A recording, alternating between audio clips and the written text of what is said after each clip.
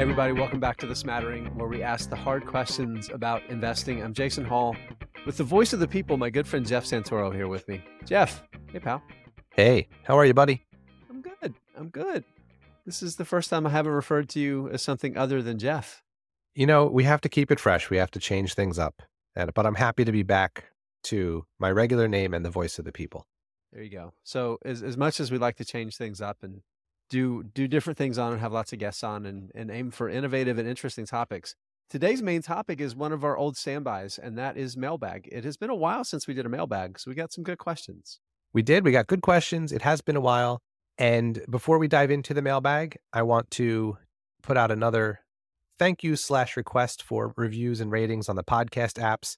We have not had any new reviews since the last time I gave this plug, so I won't read any out, but it would be great if our loyal listeners could do us a solid and give us a review, give us a rating. And one thing we haven't asked for a while here, Jason, is suggestions, feedback. I'm interested too if there's any guests people would like to have us have on. Our guest episodes seem to do pretty well in terms of number of downloads. So any feedback, we're happy to hear it. Hit us up on the platform formerly known as Twitter or email. And thanks in advance. The platform is still currently known as Twitter on this podcast. That's right. We will never not call it Twitter. Let's get right back to it. But again, thanks to everyone. Thank you. I made the mistake of pointing out to Jason how to play sound effects live on, so it's terrible. All right, let's move on to the mailbag before we lose both of our listeners. Let's do it. First question from Colin. Got a bunch of questions on Twitter. Most of our questions are on Twitter here. Colin says, few stocks I have been waiting on to go on sale at a deep discount for a long time, but haven't gotten the opportunity. They have now been on my watch list for years. Brings up WSO. That's Watsco. Watsco, right? Watsco. COST, which is Costco, and LIN, which is Lindy. I like this. He's not asking us our opinion on these. He has some strong conviction already. He's asking us what are ours. And also, I like this part. Is it a loser's game waiting? Let's each answer the first part first, and then we'll share our thoughts on is waiting a loser's game. So one of the ones that's been on my watch list for a long time is Costco. Every single time I go there, I can't believe I don't own it. I'm mad at myself for not having it on my watch list at some point in the past when it might have dipped into a valuation that I felt comfortable with. And I have another one on my watch list that I am dying to buy, and it is Winmark, which is not one we've talked about a lot. They are a reseller company, so they own a bunch of probably more familiar with like Play It Against Sports. Play It Against Sports, and there's a couple other. Plato's Closet, I think, is the name of one. But basically, they're a franchise model that runs resale locations in a different types of resale. And I like the business. I like the management. I've heard a couple interviews with the CEO. They do things like one-line press releases with their quarterly reports, which I like. So those are two on my watch list that I have the same question. Is it a loser game waiting? I want to buy both of these. I just can't do it yet. What about you? What's on your list?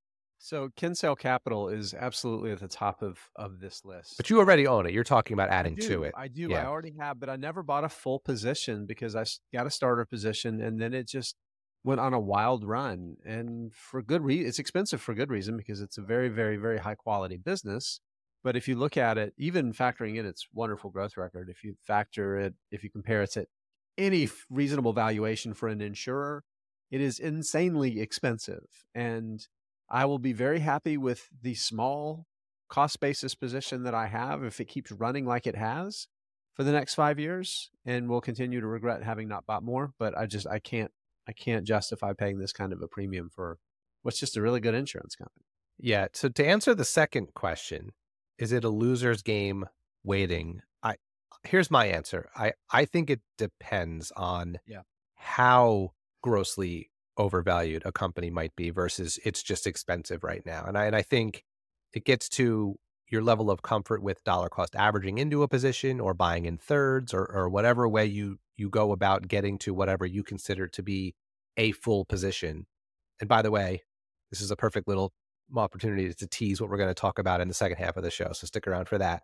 It's like, so what I've thought about for Costco as an example is maybe I should just buy a little now. So I have it. It'll keep it on my radar a little bit more. I'll track it a little bit more. I'll have a better sense of what is expensive and or when it is expensive and when it is not. And It then feels nuts, maybe but it feels nuts to buy a little bit of a stock hoping you're more likely to notice the price fall, right? How I counterintuitive I is that? know, I know, I don't know, but it's like I haven't looked at Costco's valuation in a while, so I don't know if it would be considered to be insanely overvalued right now or just moderately overvalued or I don't know. So I don't wanna speak too much to that, but I also just feel like it's hard to know. Like we could hit a bad recession in 3 months, and then all of a sudden, a lot of these stocks are going to become much more tolerable in terms of valuation, or not. So I don't have a great answer for this one. I think maybe better off to not overpay and put your money towards some other opportunities that maybe are more in the value range. What do you think? I have a great answer for this one, Okay, let me hear it. but it is wholly unsatisfying, and that is it depends.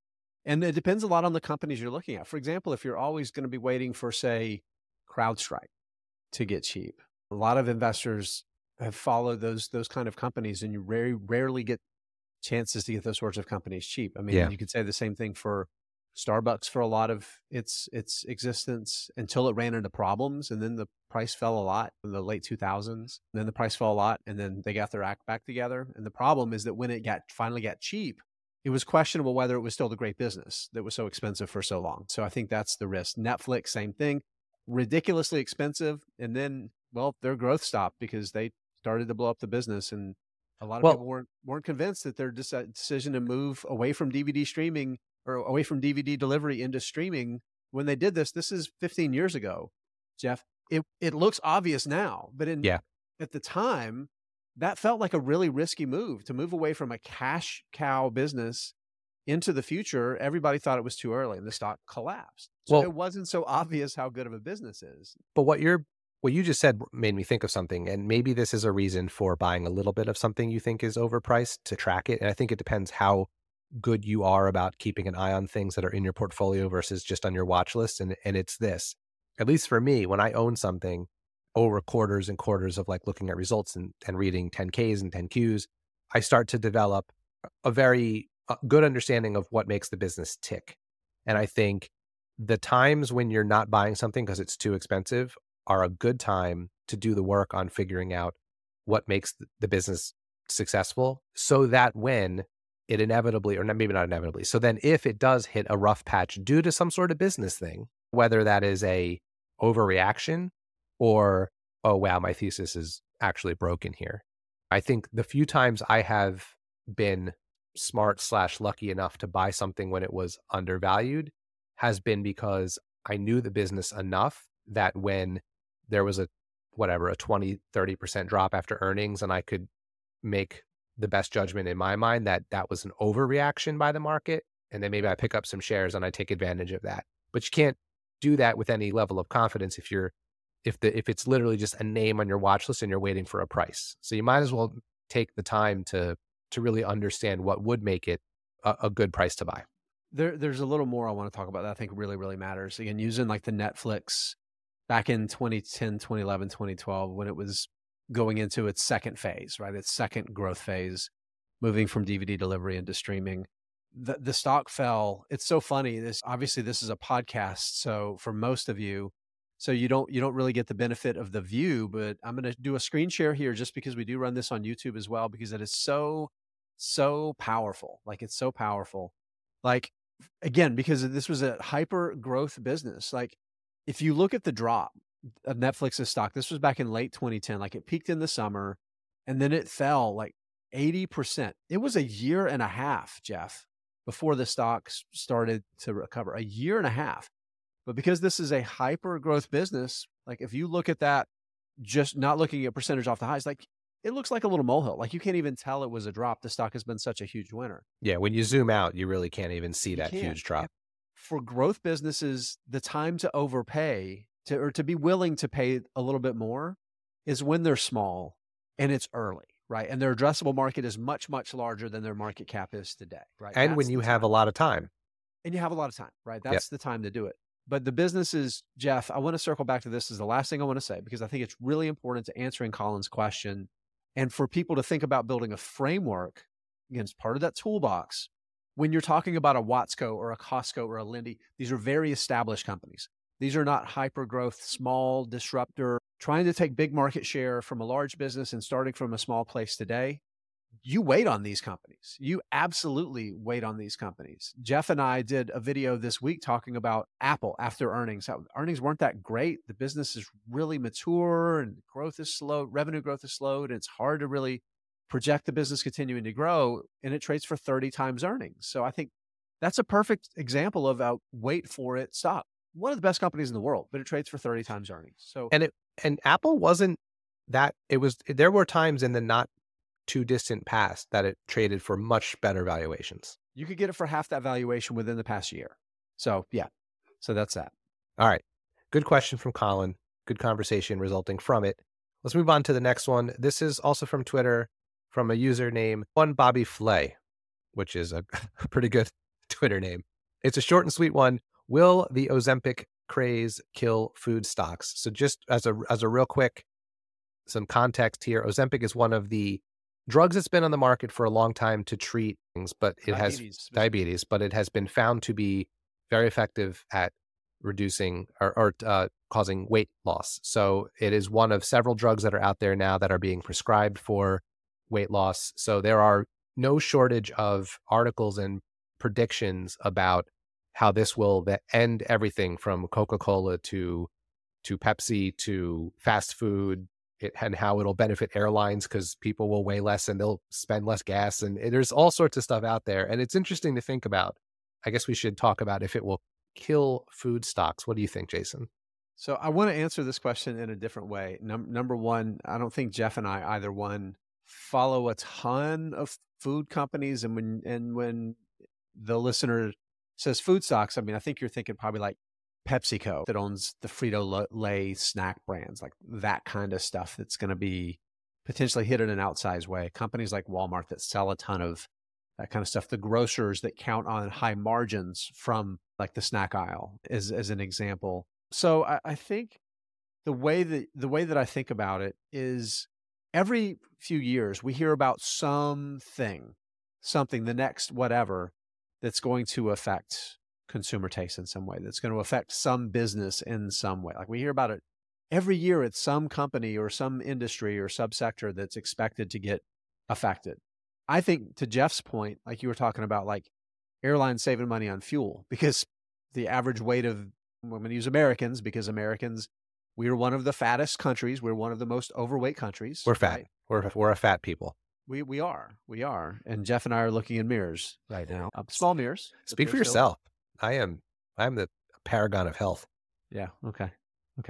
Anyway, I'm just going to move on from that obvious opportunity to say something mean because I love you, Jeff, and I'm not going to say anything mean to you.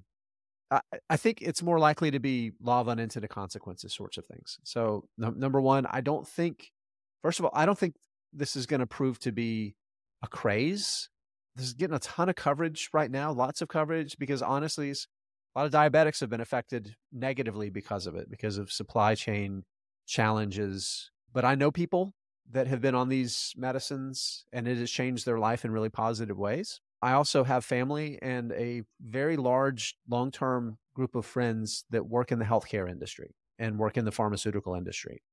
And I think it's really interesting because we're talking about drugs that have been approved by the FDA for other things, but because they're used to treat chronic illnesses, there is a significant amount of data about the safety of these drugs, right? Because you see on the CNNs and the whatevers of the world, like they've had some clickbaity headlines about side effects from people, and a response from the healthcare industry is like, yeah, we know about those because diabetics have dealt with those things and we have to be mindful of those things because it happens, right?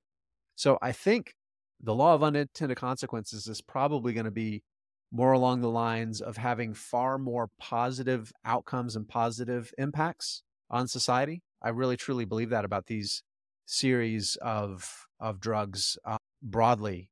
And I don't know if it's going to hit PepsiCo's business really hard, if it's going to hurt PepsiCo more than it's going to help, say, I don't know, what's a company it might help? Jeff, help me out here. It's a good question. Well, I mean, I already used the airline example, right? That was one that I've heard bandied about. I've heard both sides of companies like How about Gap? They'll sell more clothes. well, People have yeah. found So a new clothing companies, I think, and I've heard both sides of the argument with work fitness companies like Peloton or Planet Fitness, or any publicly traded company that deals with health, like exercise. But I've heard both sides of it. I've heard everyone will be skinny, so they won't work out anymore, and then I've heard people will lose weight, feel better about themselves, and be less intimidated to go to the gym and work out because now they weigh X instead of X plus 200, whatever the numbers well, are. So well, and these so I drugs too, they're not meant to be chronic treatments. These aren't like a diabetic you have diabetes, you're diabetic for generally. Now with type 2, it's not always the case. Some people lose weight, get healthy, and actually can be no longer diabetic. But for a lot of diabetics, like you're on this for the rest of your life, or you're on some sort of treatment. With these drugs, they're not using them that way. They're using them until the weight is gone, and then the person comes off of the drug, right? So yeah, people are still going to have to adapt to have healthy lifestyles to maintain the weight. But I think here's the big thing, the way I think about it, Jeff, is I want to kind of, again, I want to step back and use this more of as like a thought exercise, because we always, every year, every quarter, all the time, there's always some little thing like this that investors start trying to figure out some sort of an edge with it. As an investor, it's too late. yeah, that's kind of what I was going to say. Yeah. Yeah. Well, I think it's too late, but it's also too early. So here's the way I think about it. By the time, I don't think this is going to be the kind of thing that happens so quick that before you can figure it out, Pepsi, just to use them as the continuing example here, is Yeah, no we'll keep longer, beating up on. yeah. I love me some Diet Pepsi. I just want to say that for the record. I don't think it's going to happen so quick that all of a sudden you're going to be like, oh, I wasn't paying attention and now Pepsi's down 50% and it's never going to come back. Like, so I think there's the impact of this, if there is one, will happen gradually enough that two things will happen. Investors will see slowly, oh, maybe this is really having an impact, and they'll slowly get out of the stock. And I don't think anyone's going to lose their lunch on it. But on the other hand, these companies aren't stupid. To your point, I don't think this is like a weight loss fad we've seen in the past with pills you buy from a late night TV ad and they don't really work. And this is a legit medicine that works and it has a lot of data behind it. So I don't think it's a fad. I think it's going to have an impact. But I also think any company that actually does worry that this could impact their business is already trying to figure out a way around it. So I don't know what that will be. So that's why I say it's too early. Because who knows? You're right. Maybe PepsiCo really does get beat up on this because they don't figure it out. Or maybe they figure something, a way to live in that world and they do well. I don't.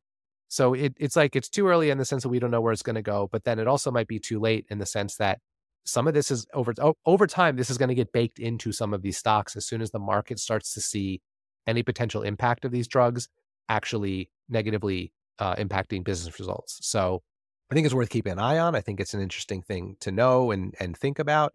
There was a really, really just fun thought exercise episode of the Odd Lots podcast from a couple months ago where they had someone come on and sort of give all the doomsday scenario, not even doomsday, just all the different ways it potentially could impact different companies. That's just an interesting thing to listen to, but I'm a little bit skeptical that this is something we need to do anything about right now.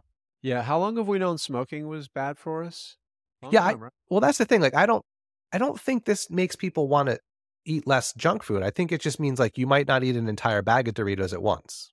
Yeah, Yeah. I don't think it's going to mean you stop buying Doritos. So Yeah. Well, I mentioned the smoking thing because Altria stock is up 3,000%. That's 31-fold return in the past 20 years. That's since 2003. We knew smoking was bad for you in 2002. Wine. and I know some people who are on or who have been on these Yeah. drugs. I have a friend who used one of these years ago, not for weight loss, it was for another reason, and talked about the impact it did have on their weight and their cravings and stuff. But it was more like again, like I might go to a restaurant and eat half my meal and I take the rest home and have it for lunch the next day, whereas I would have eaten the whole meal. Like it's that kind of a thing Right. versus like I no longer want to go out to eat. Now that will have an impact, right? If you're eating a half a bag of Doritos and not a full bag of Doritos, well, now Pepsi, they make Doritos, right? They're selling less Doritos. So, but again, it's so early to tell like how much of an impact that will really have. I wouldn't be I'm not making any decisions personally based on these drugs being out there. Let's take Pro Shop Guy's question next. Yep, go for it. So, good friend Mike McMahon on Twitter, Pro Shop Guy MF1.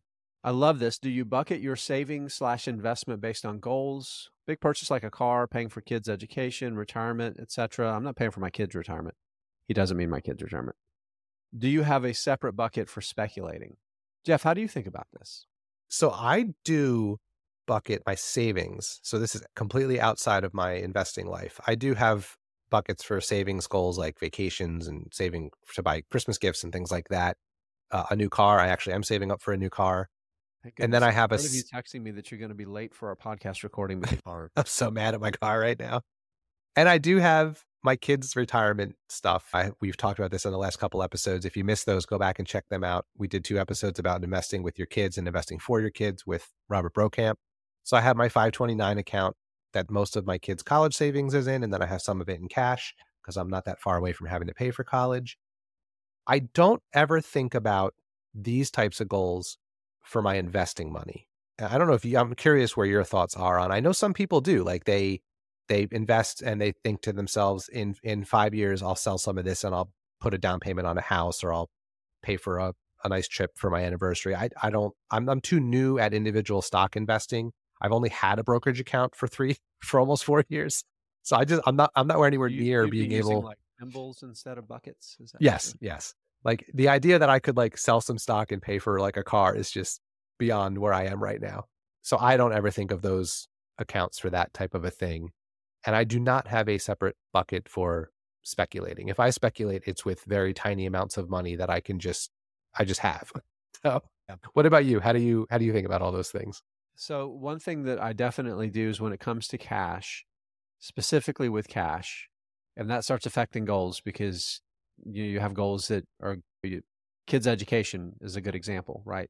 You start saving for the kid, you've got at least a decade or more, right? Ideally, that you're saving for their college. But guess what? When they're 12, 13 years old, all of a sudden college is only a few years away. Those goals start to become short term. So one thing that I am pretty rigorous about is short-term cash. Short-term cash for short-term goals lives in a separate place from investing assets.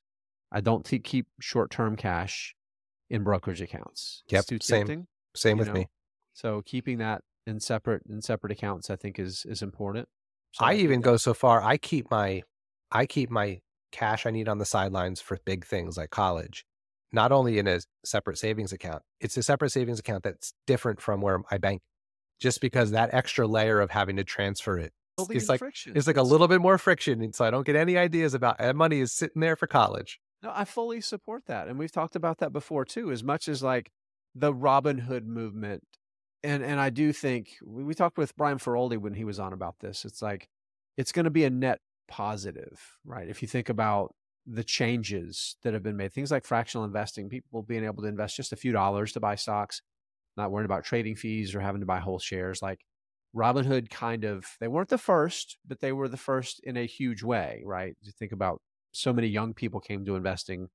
The timing with the pandemic certainly helped there, but it's so the negative side of all of that is there's no friction anymore. It's an app. It's so easy to do things, and you feel like, well, there's no trading fees. I don't pay $5 to buy. I don't pay $5 to sell. I remember when it used to be $20 to buy or sell. So that's $40 to trade. It's like that gets really expensive. All of those things being gone, I think you have to build friction into it. So thinking about the buckets that Mike's talking about, I think can be really useful because you're introducing friction to keep to check yourself. And I think that's one of the most important things that people can do. And I think broadly, like if you think about the goals in short-term goals versus long-term goals, and then you think about the tools, stocks are long-term wealth creation assets. Cash is how you preserve and protect it. Bonds kind of bridge the gap between the two a little bit. It it starts helping you start to do bucketing automatically, just based on making sure that you have you own the right asset based on those goals. Yeah. The last thing I'll say on this, and then we can move on to the next question. I've always liked the idea of allowing yourself an opportunity to speculate. If you're the kind of person that is prone to do something when you shouldn't, I think that can be a better way to scratch that itch, so to speak, than to actually go trade your actual investments. That being said, everyone's got to figure out for themselves. You got to make sure that doesn't get out of hand, just like any other sort of speculating, whether it's sports gambling or going to a casino or buying speculative stocks and trading them. Like, you have to have that self discipline. But I know for me, sometimes I do feel on a certain day, like I felt it today. The market was up and I was like, I want to sell some stuff because there's some things I want to, weeds I've been thinking about pulling, and you get an extra 6 or 7% on a random day and you're like, maybe now's the time. But I just sold some stuff last week and I needed to not do that. But I do, and I didn't. I had the self-control to not do it. But I did think to myself, this would be, if I didn't have that self-control, maybe it would be good to have a couple $100 over here where I buy and sell things and scratch that itch. So we got one more question, and it's going to kind of a short A segment for us today. And then our second half, our second part of our show is going to be actually close to a half of the show. So last question was from Matt Hard. Matt, thank you for this. This is one a lot of people probably don't think about.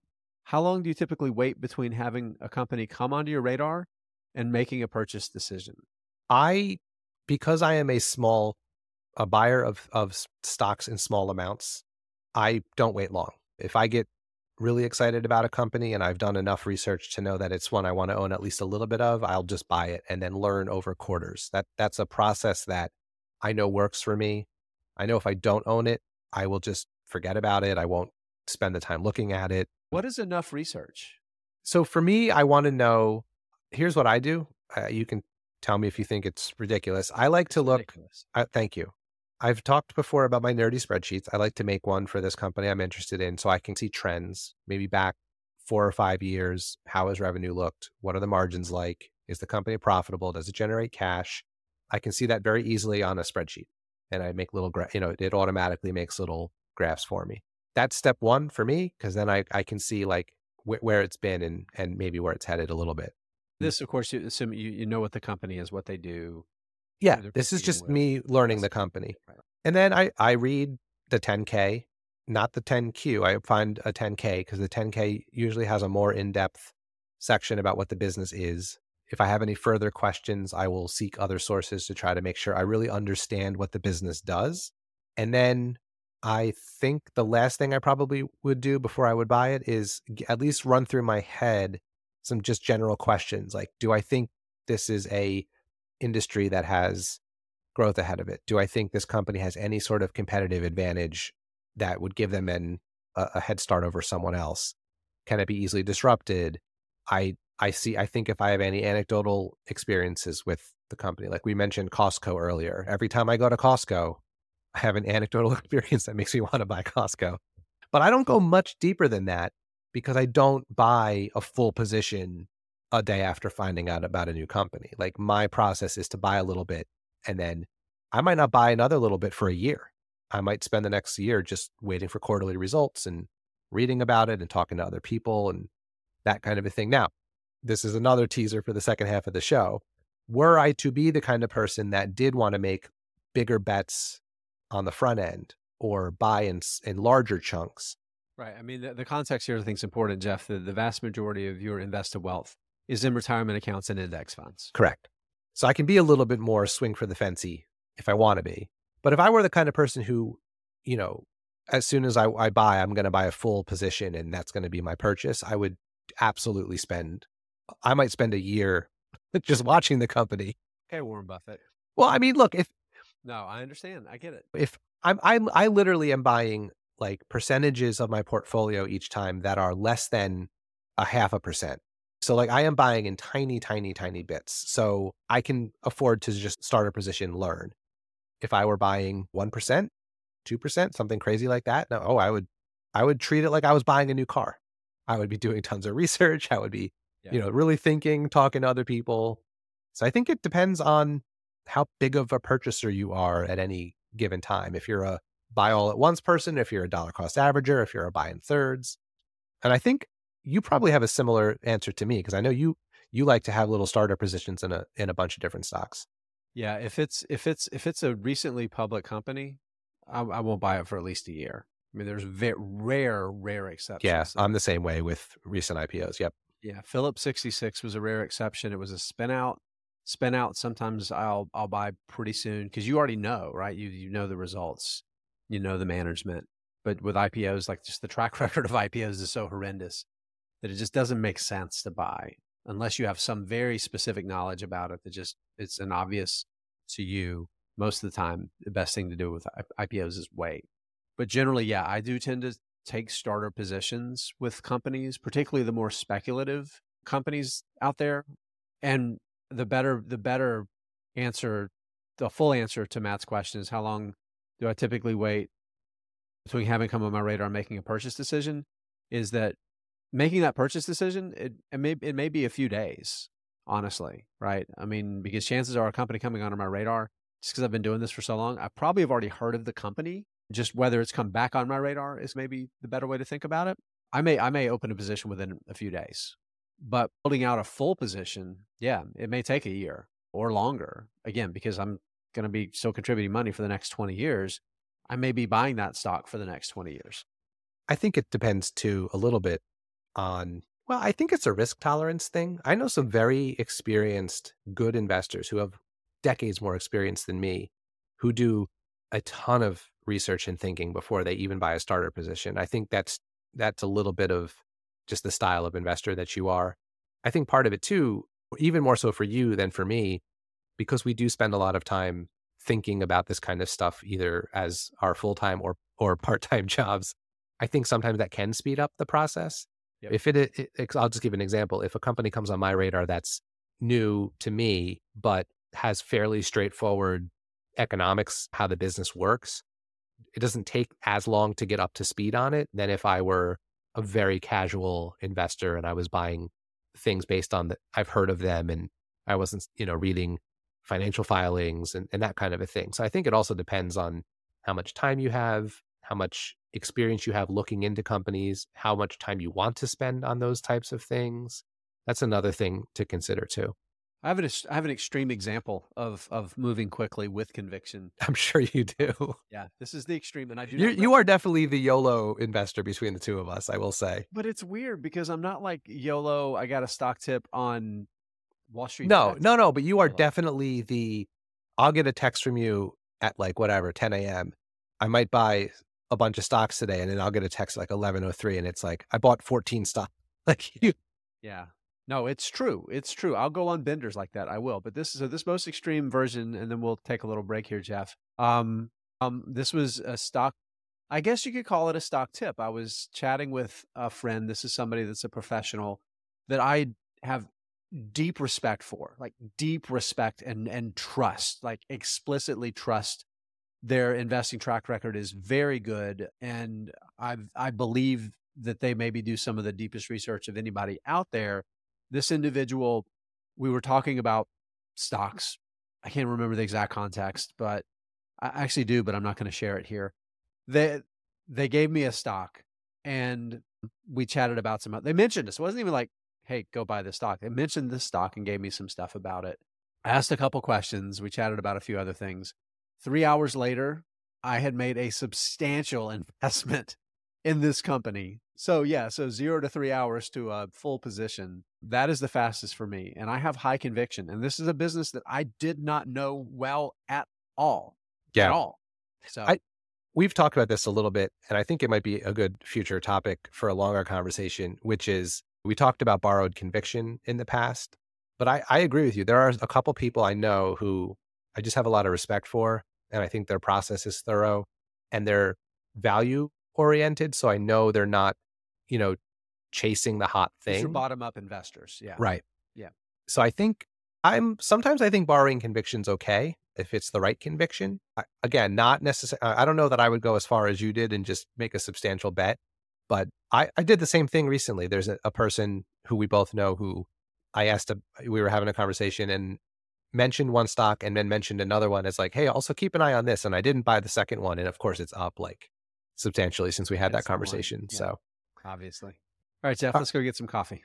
oh, enough with the coffee puns. Guys, we're not going to get coffee. We're literally going to wait 3 seconds and then continue talking. Hey guys, you can get coffee if you want. Press the button. Hey everybody, welcome back to the second part of our show.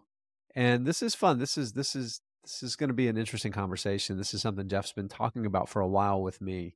And the construct, the theme is called How to Make a Big Decision. So I'm going to explain what I'm thinking about, but I don't want the conversation to be about my decision because I think that's not very interesting for people other than me. What I want to talk The conversation was about his decision. No, but I want to talk about, it got me thinking. It's a pretty big decision if I decide to do it. And I curious what your thoughts are on when and how to make a big decision about the way you invest, right? Because we talk a lot about frameworks, we don't talk about rules, but we do say we both agree that it's good to have some sort of system or some sort of process, right? And not just go willy-nilly buying without any thought. So here's the quick, I've said it a bazillion times on this podcast. I am a weekly buyer of stocks. The dollar amount I have each month to buy, I divide it by 4 weeks and I buy every week. And because I'm still putting a lot of money into my 403b, which is my retirement account, that's just index funds, it's not a ton of money that I'm buying individual stocks with because the bulk of my investing money is going towards my retirement account, which is index funds. What has been helpful is I've been slowly flipping a old 403b that I rolled over into an IRA. I've been selling that. I put it into a ETF that tracks the S&P 500, and I've been selling it off slowly and using the cash to buy individual stocks. So I've been able to buy larger amounts each month because I've been using that money, if that makes any sense. It's not like necessarily new capital. It's just I'm selling an ETF to buy stocks. It's all within a retirement account, so I'm not paying taxes on the sales or anything. But that money's about to be converted. So I'm back to a point where if I buy weekly, it's going to take me, I figured it out, it would take me 7 months of buying the same stock every week to get to like a full position. So I have to, either like be the guy who always has just a tiny bit of everything or be the guy who takes some bigger bets. So what I was thinking of doing is buying monthly. So taking the entire monthly amount, spending it all in one shot on one stock, doing a lot more thinking, making less quick decisions, and taking bigger bets, right? Now I have to be a little bit more right about what I buy and when I buy it so that I don't kick myself for being wrong. And then I even thought about maybe I need to be the guy who buys every other month or 3 times a year, 4 times a year, or 3 times a year and really buy in thirds. So if I want a full position to be 1%, maybe I buy a third this month, I buy a third in January, I buy a third in March, right? I don't know. Like I'm thinking, but regardless, this would be a pretty big change for me. It would be a lot more, I don't want to say stress, but I would definitely feel the pressure of not making mistakes. We've talked about my Outset Medical position going down 80% over the past couple months because they've had a rough go. You know, that felt not as bad as it could have because the entire position is about 0.2% of my 0.02% of my portfolio. Material, If but not meaningful. Right. If that were 2% of my portfolio, different story. So again, that's the background. That's why I'm thinking about it. But it got me not freaked out, but I'm thinking, do I really want to do this? How do I know if this is the right decision? Am I just being impatient? If I wait a month, will I feel differently about this? And I don't know the last time you really substantially changed how you invest, or if you've ever had a moment where you made a big decision, or if it was just sort of a slow evolution over time. But that's what I wanted to talk about, how to make a big decision. So I have a few questions that I'm going to ask you, and I think they can serve not just both for focusing on your decision, but also maybe some things that people can use as they're building their framework when they're thinking about the same thing. Again, this isn't a roadmap, this isn't instructions, but it's to help think through it. The first thing that I want to say is there's a big difference between making a change and reacting and overreacting. I think there's a lot of people, Jeff, over the past year that have reevaluated their investing process. And a lot of them are simply reacting to the fact that the number today is smaller than the number was 6 months or a year ago or whatever. I guess we're almost 2 years ago at this point, really. But the point is that there's not enough. This is stock investing, right? It takes a long time for the market to really to tell you if you're right or wrong about each decision that you make. So I want to, and I mean this too. I'm not being sarcastic. I want to give you credit for taking a really meaningful, thoughtful approach to this change that you're talking about making. That's not about how it's about how you've evolved as an investor, how you've You've spent 3 years, you've learned a tremendous amount in the past 3.5 years. And you're taking that knowledge and the experience, and you're combining that with who you are, right? To develop a more effective process, right? It's just an evolution. I think that's fantastic. So kudos to you. I don't know how to take a actual compliment from you, so I'm just going to move on from it. I think You're also still a worse investor than me. I think what so I mentioned this once a long time ago. I don't think we've talked a lot about it. When I was in my early 20s and first set up my retirement account, the person who was advising me, and I should put advising in air quotes because I think I got some pretty bad advice, put me in. He basically asked me like one question, and it was like some variation of how risk averse are you?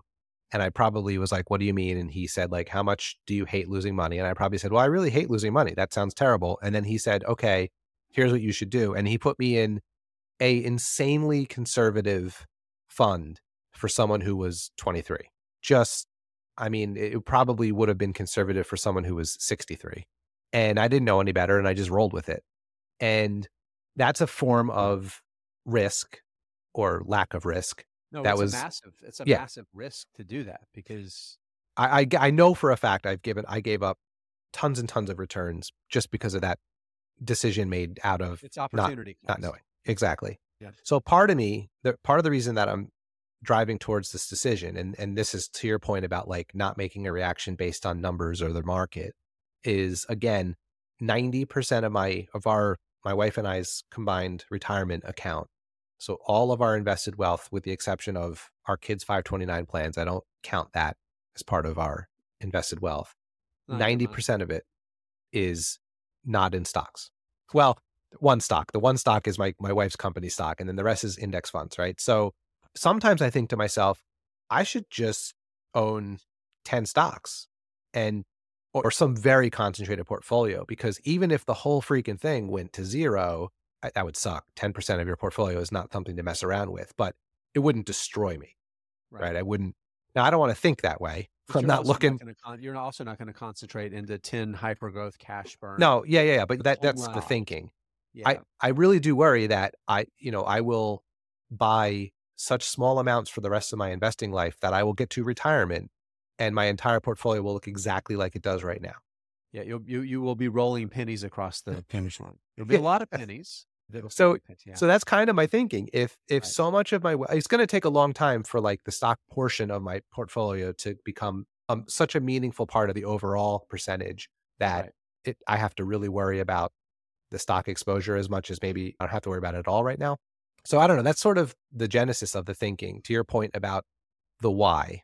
Yeah. Well, and that's, I mean, that answers the big question is number one, you have to ask yourself, why are you making the change?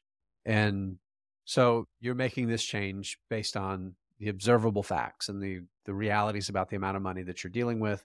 So, okay. So that's part of the why. The next question is, okay, so now what? What are you trying to accomplish? You've already answered that a little bit too, right? That your goal is to make more meaningful decisions.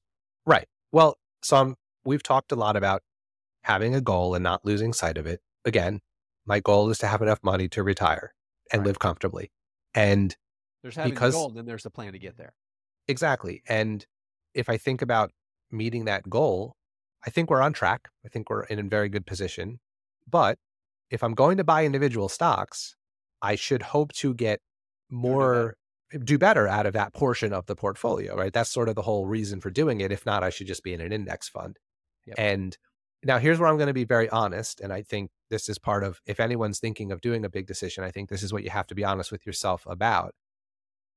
Part of the reason I think about this is I look at the things in my portfolio that have done really well.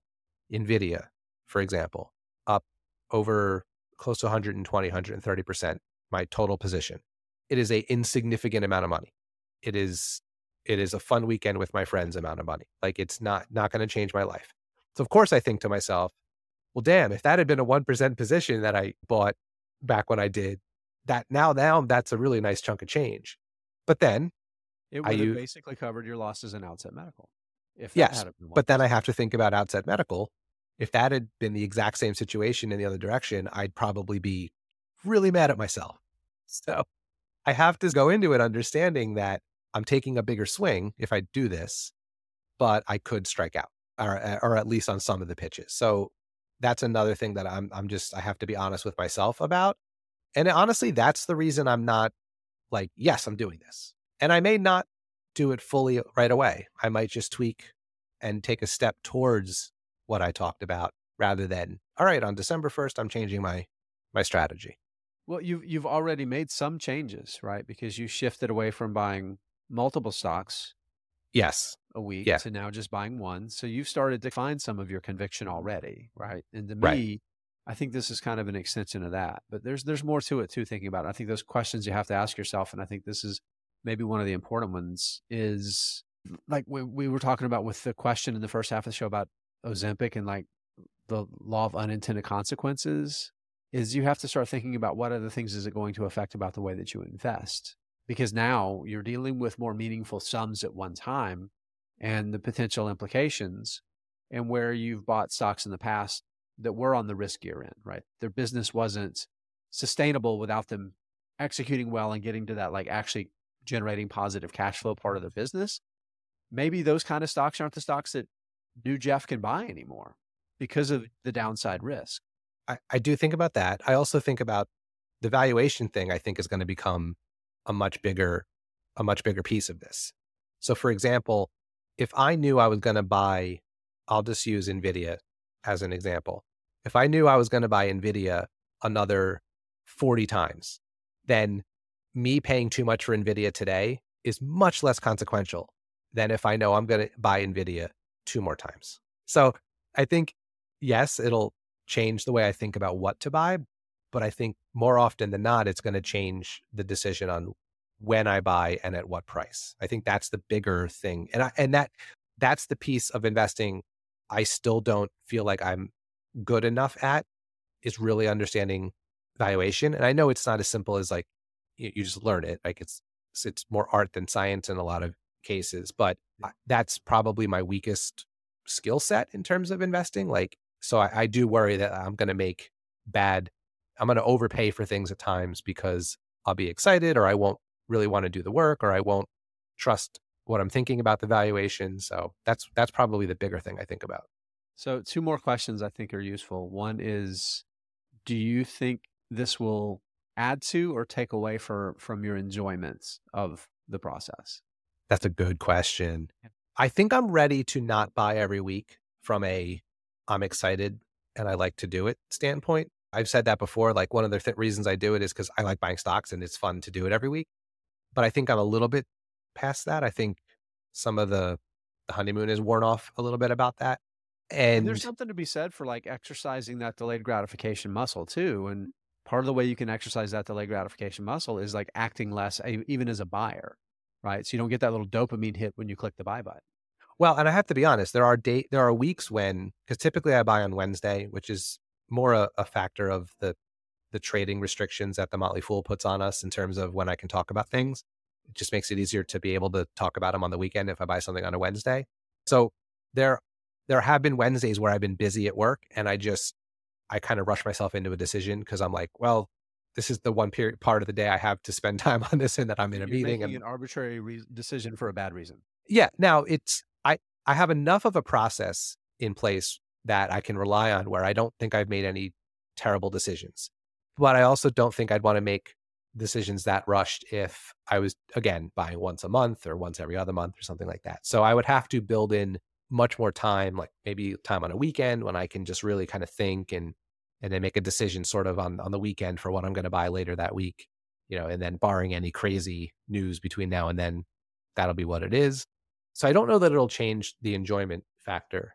I think the extension of what you asked me though is what I wonder is this will this make me a better investor? Well, and that was going to be the next question is how do you think it will make you better?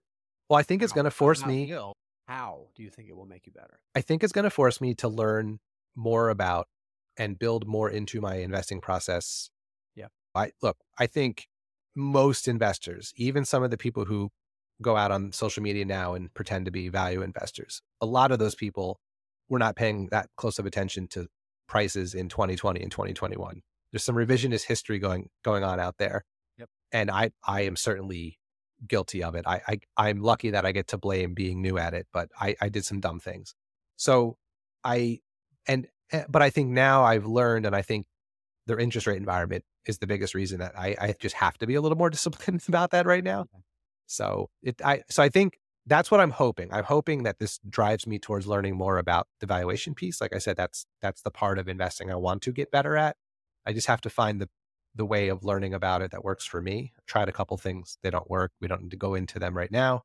So yeah, I think that's the big thing for me is I'm hoping it makes me a little bit better in terms of knowing what price to pay and when. Well, actually, before I give this, I do want to go back to one thing you talked about, kind of having more time to think. I just wanted to say that I can tell you one of the best things is happening in my investing process. And Jeff likes to joke about it with me because I'll send him this pictures of me like I'm making a table out of logs with a chainsaw. Like I actually do that kind of stuff. And I always caption it with thinking time because I like build these things into my day where I'll go tend the garden or, I'll cut wood. I'll do like something physical like that because it creates space and time for me to think and to process and to not actually be thinking, but it's happening kind of in the background. It's not like after you run a chainsaw, you kind of need to concentrate on running the chainsaw, but your mind is still working on these other problems. And it's made me so much better an investor. And it's helped me to be more patient as well. So my question for you is, if you do make this change, how long are you willing to give it a try before you make a decision about whether it makes sense or not? What does that process look like? So because I'm likely to step into it incrementally, I think I'll probably be pretty willing and patient enough to let it play out for several years. If I were going to decide, like I said, December 1st, I am now going to buy once every 3 months, and it's going to be a full 1% position. If I was going to go that crazy, I don't know if I would have the guts to live through the next bear market with doing that. So I think I'll be able to stick with it. All of the little tweaks I've made up until now, like the one you mentioned earlier about going from taking that weekly amount and spreading it around 4 stocks to spreading it just to 1 stock, that was just an incremental change. And I never even thought about going back. So I think I have to find a way to step into it slowly rather than make it all at once. It still feels like a really big decision because it'll be, as you like to say, closer to big boy amounts of money. And it's that weird psychology of, I will wear the socks with holes in them instead of spending $8 on socks, but then I'll go buy a magnitude of that every Wednesday in the stock market. But when the dollar amounts, because I think of that as percentages of my portfolio, right? So even larger amounts of money can seem smaller. Right. But once the dollar amounts start to equal things that I equate to like big purchases in life, I'll probably start to be a little bit more scared about it. So it still feels like a big decision, even if I step into it slowly. All right, Jeff. I think we did it, buddy. We did it.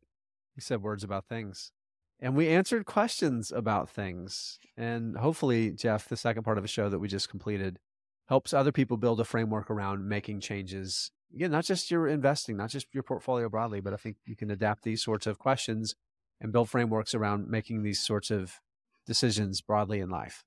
All right, friends, as always, like to remind you that we love to give our answers to these hard investing questions, walk through our processes, and help build our frameworks. But it is up to you to find your own answers to the hard investing questions in life. You can do it. I believe in you. All right, Jeff, we'll see you next time. See you next time.